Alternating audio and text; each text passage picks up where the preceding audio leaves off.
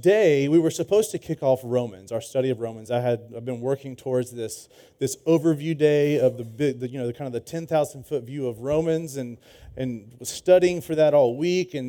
But kind of as the week continued, something started creeping in. And then yesterday, as we're working, it kind of wasn't creeping anymore. It was stomping, and then it was yelling like, no, something else. And then Amber and I are eating dinner last night, talked a little bit more, and she's like, and I was like, I'm going to keep listening. She's like, I think the Lord has spoken. I was like, I'm going to keep listening because I want to do Romans. Like, I've been working on Romans, and I'm excited about Romans. I haven't worked on anything else. And this morning, I sat down to kind of do what I do on Sundays, to kind of just spend some time with the text and go through kind of the connective tissue of the talk. And it was just like, nope, can't do Romans. I was like, gosh. So that's out the door. So today, we're going to look at 2 Corinthians 1. If you want to go ahead and open your Bible to 2 Corinthians 1, we're going to look at verses 3 through 7. If you don't have a Bible, there's one under a chair near you. Feel free to use that. And if you need a Bible, feel free to take that. That's our gift to you. We'll also have verses on the screen. But today's going to be a little unique, and it'll possibly be a little challenging and hopefully greatly encouraging. So we're going to come to 2 Corinthians 1, verses 3 through 7.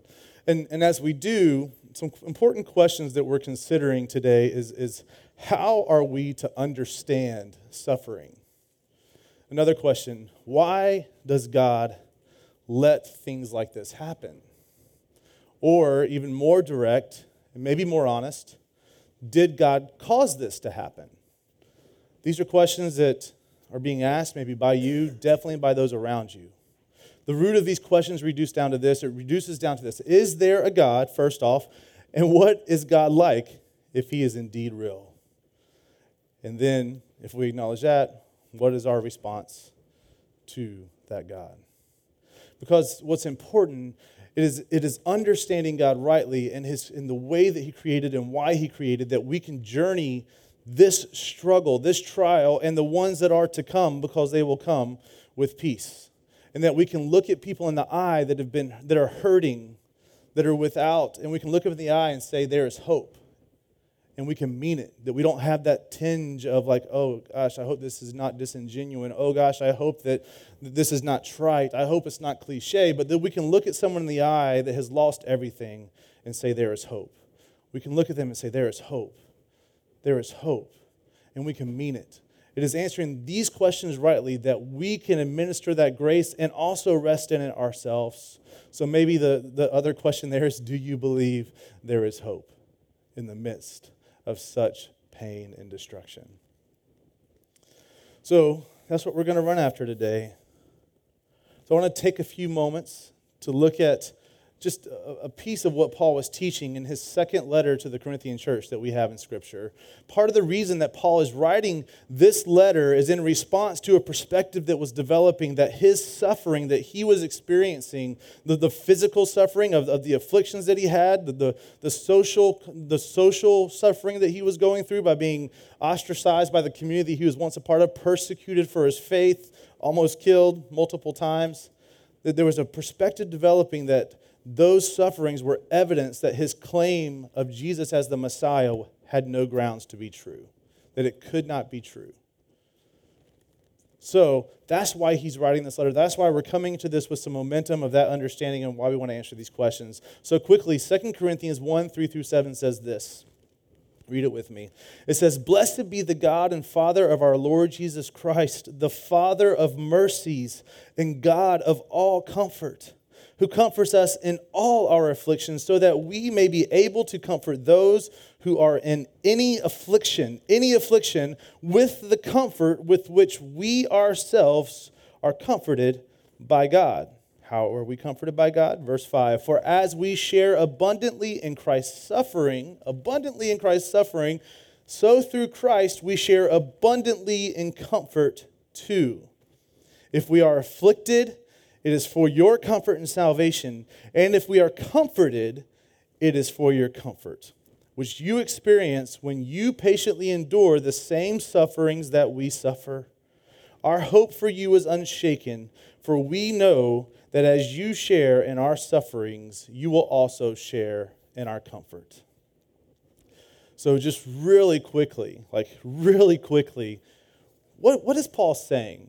what is Paul saying? Let's just take it for the plain words that he put in front of us. Paul is saying this, that God, who is God? God is the Father of mercies, of all mercies. Who else is God? God is the God of all comfort. So we can say that if you want to cry for mercy, if you want to see mercy, if you want to know comfort, it starts with our Heavenly Father, the Creator God. He is the God of all mercies, the God of all comfort. His comfort comes in our afflictions, not that it keeps us from them. Do you see that? It says when they come, the afflictions will come. His comfort and His grace doesn't keep us from the afflictions. It sustains us in them. And comfort comes in them. God's comforting of us makes us able to comfort others, as we see in verse 4. Does that stir you? Does that encourage you? Does that give you hope? God's comforting of us makes us able to comfort others. All of this is achieved in Jesus. As we move into verse 5, as we said, when we share in Christ's suffering, we also share in His comfort. So as He came into our field, I loved how Matt Stevens closed our service last week. And just as he was struck as he went into the homes, into the mess and the filth and the heartache and the despair, and went in and helped just take that from that utter despair to seeing progress, to restoration and being a part of that. He saw the work of Christ, that in God's love and in His grace, He didn't wait for us to get pretty. He didn't wait for us to get right. He didn't wait for us to fix our homes. Like the people we helped yesterday, just down a couple units down, I was talking to them. We went to help them move a bed, and they were like, "Yeah, we're renting this place," and we sent an email to our owner and didn't hear from him for like 5 days, and then finally he responds and says, "I need you to have your stuff out by this much time." And it's like, that is maybe how we think. And like if we see God as impersonal, as wrathful or something, that's how we would think He would respond. But God saw our mess. The thing that He owned, that He was rightfully was His to declare how it should be, that we caused. Now, this is the metaphor's breaking down quickly, but we didn't cause the flood to come. We couldn't. But in our own rebellion and sin, we caused the destruction in our life. God entered in. He entered in. He took on the burden. He took on the responsibility to restore us. And so Matt just painted that picture beautifully last week. And so to see that as we share in Christ's suffering, we lay down our lives. We enter into the need. We don't shy away. We don't demand people to be a certain thing or a certain way before we extend the truth and love of God and grace. He says when we do that, we share in His comfort. This is not just cause and effect. This is not just like do this and you get this. Well, I do think that's part of it. It's like, hey, man, look forward to this. Know that there is, as you step into the heartache, know that there is comfort, whether it's here in this world or in eternity. But this is also an expression of your new identity in Christ, that all things are made new. You are restored, redeemed. That which you were created for is now given, now all that you are about. And so He's saying that, yes, as you share, you're actually expressing, if you share in suffering, you're expressing your identity in Christ, but also the realization of that comfort is part of your identity as well. So it's not just cause and effect, it's an expression of identity. So God takes all things, we see in verse 6, and works them for His purpose in and through our lives. All things, nothing is wasted. Nothing is wasted. So let's just let that sink in. Let's let that now kind of find some roots that actually starts kind of, having an impact on our life, and maybe ask a question like, do you have this view that all things that you endure, all things that are put before you are not wasted, are for God's purpose and for your good, and actually help you understand the promise of God even more? Therefore, do you see it as worth it? Is the hardship worth it to you? That in your hardship, in your suffering, that you would understand your need for God. That's what Paul is saying here. He's like, hey, this suffering is not to discount the evidence of the promise of Jesus come, but it is to reveal mine and our need for Him. Is your hardship worth it? That you would understand your need for God and be used to bring comfort and salvation to others. Is it worth it? Come what may.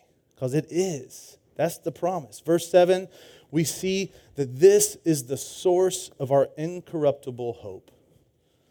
A hope that is very present in our experience, but rooted in eternal promise. And because it's rooted in eternal promise, our present circumstances do not affect it. Now, I don't want to take away the human factor, right? We are human. We feel it.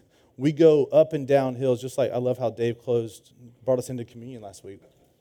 But I love how he closed our service last week and just reminding us that, in Christ, through the Holy Spirit, we have this trajectory of being transformed and being made more like him as he works in us. But yet we have these ups and downs. And so I don't want to take away the human experience, but as you are brought to that place of breaking, that in that moment, as opposed to despair, but it awakens you. This is exactly what Paul is saying, that it awakens you to the reality of God's love and his grace and his comfort and our need for him and our opportunity in him. All things are under God's sovereign care and rule and will be for his glory and the ultimate good of you and me and all of creation. That is what is at play. That's the view. That's the framework in which we see our world. So Paul is seeing the entire timeline of our history and our future all at one time. He's seeing that God created all things in love for his glory. He's seeing that in sin, in choosing rebellion, we sinned, and all of relationship was fractured, right? Man and God, man and creation, man and each other. And he saw the great need. He saw that God in his great love set forth the work of redemption in Christ. Christ come, the Messiah, to take on the sins of the world, to take on the wrath that we deserve so that we could be made new and redeemed in him, restored. And he saw that there is an ultimate hope when there will be no more sickness, no more pain, no more tears, no more death. So Paul is seeing all this, and he's seeing that all this is a work to awaken the world to this reality. You think about, I skipped over thinking about the cause of the state of the world, and we ask, why does this happen? Did God cause this to happen? No, again, it was our sin that caused this to happen. All of creation is fallen. That's what we are experiencing. It's not that God is wrathful and that He is just, and he is working to restore a world that is falling. Romans 8:23 says that we and creation are groaning. We are groaning under the weight of what is not right, that God is working to make right in Christ. And so what we see, that God in his grace is sustaining and using the fallenness of the world to call people to him. And then again, the ultimate hope, Romans 1:16, for I am not ashamed of the gospel, for it is the power of God for salvation to everyone who believes. To the Jew first and to the Greek, that means to everyone. So again, if we want hope, if we want salvation, the gospel, when it says the gospel, that's Jesus. It starts with Jesus, and it ends with Jesus, and Jesus is everything in between. And I know that sounds like a bunch of platitudes, but it's the truth, and that's what we get to dig in and pursue, exactly how that works in our lives. So in case all of this isn't clear enough, Paul makes this reality and expectation inescapable in verses 8 through 10, kind of starting with the second half of verse 8. It says, for we were so utterly burdened beyond our strength that we despaired of life itself. Have you seen this in these last few weeks? Have you felt it in your life? Indeed, we felt that we had received the sentence of death, but that was to make us rely not on ourselves, but on God who raises the dead. He delivered us from such a deadly peril, and he will deliver us. On him we have set our hope that he will deliver us again. So Paul follows this with one of the most important ways that we can help those who are suffering. Look in verse 11. You also must help us by what? Prayer. You also must help us by prayer so that many will give thanks on our behalf for the blessing granted us through the prayers of many. So today, we must pray. And that's what we're going to do in just a moment. And the question, do we believe that God works in these kind of supernatural ways in the world? Do we believe that God is at work in supernatural ways in this world? Do we believe it? Do you believe it? We've been working with our hands a lot in these last few weeks. We've been doing it to help those that have been impacted by Harvey.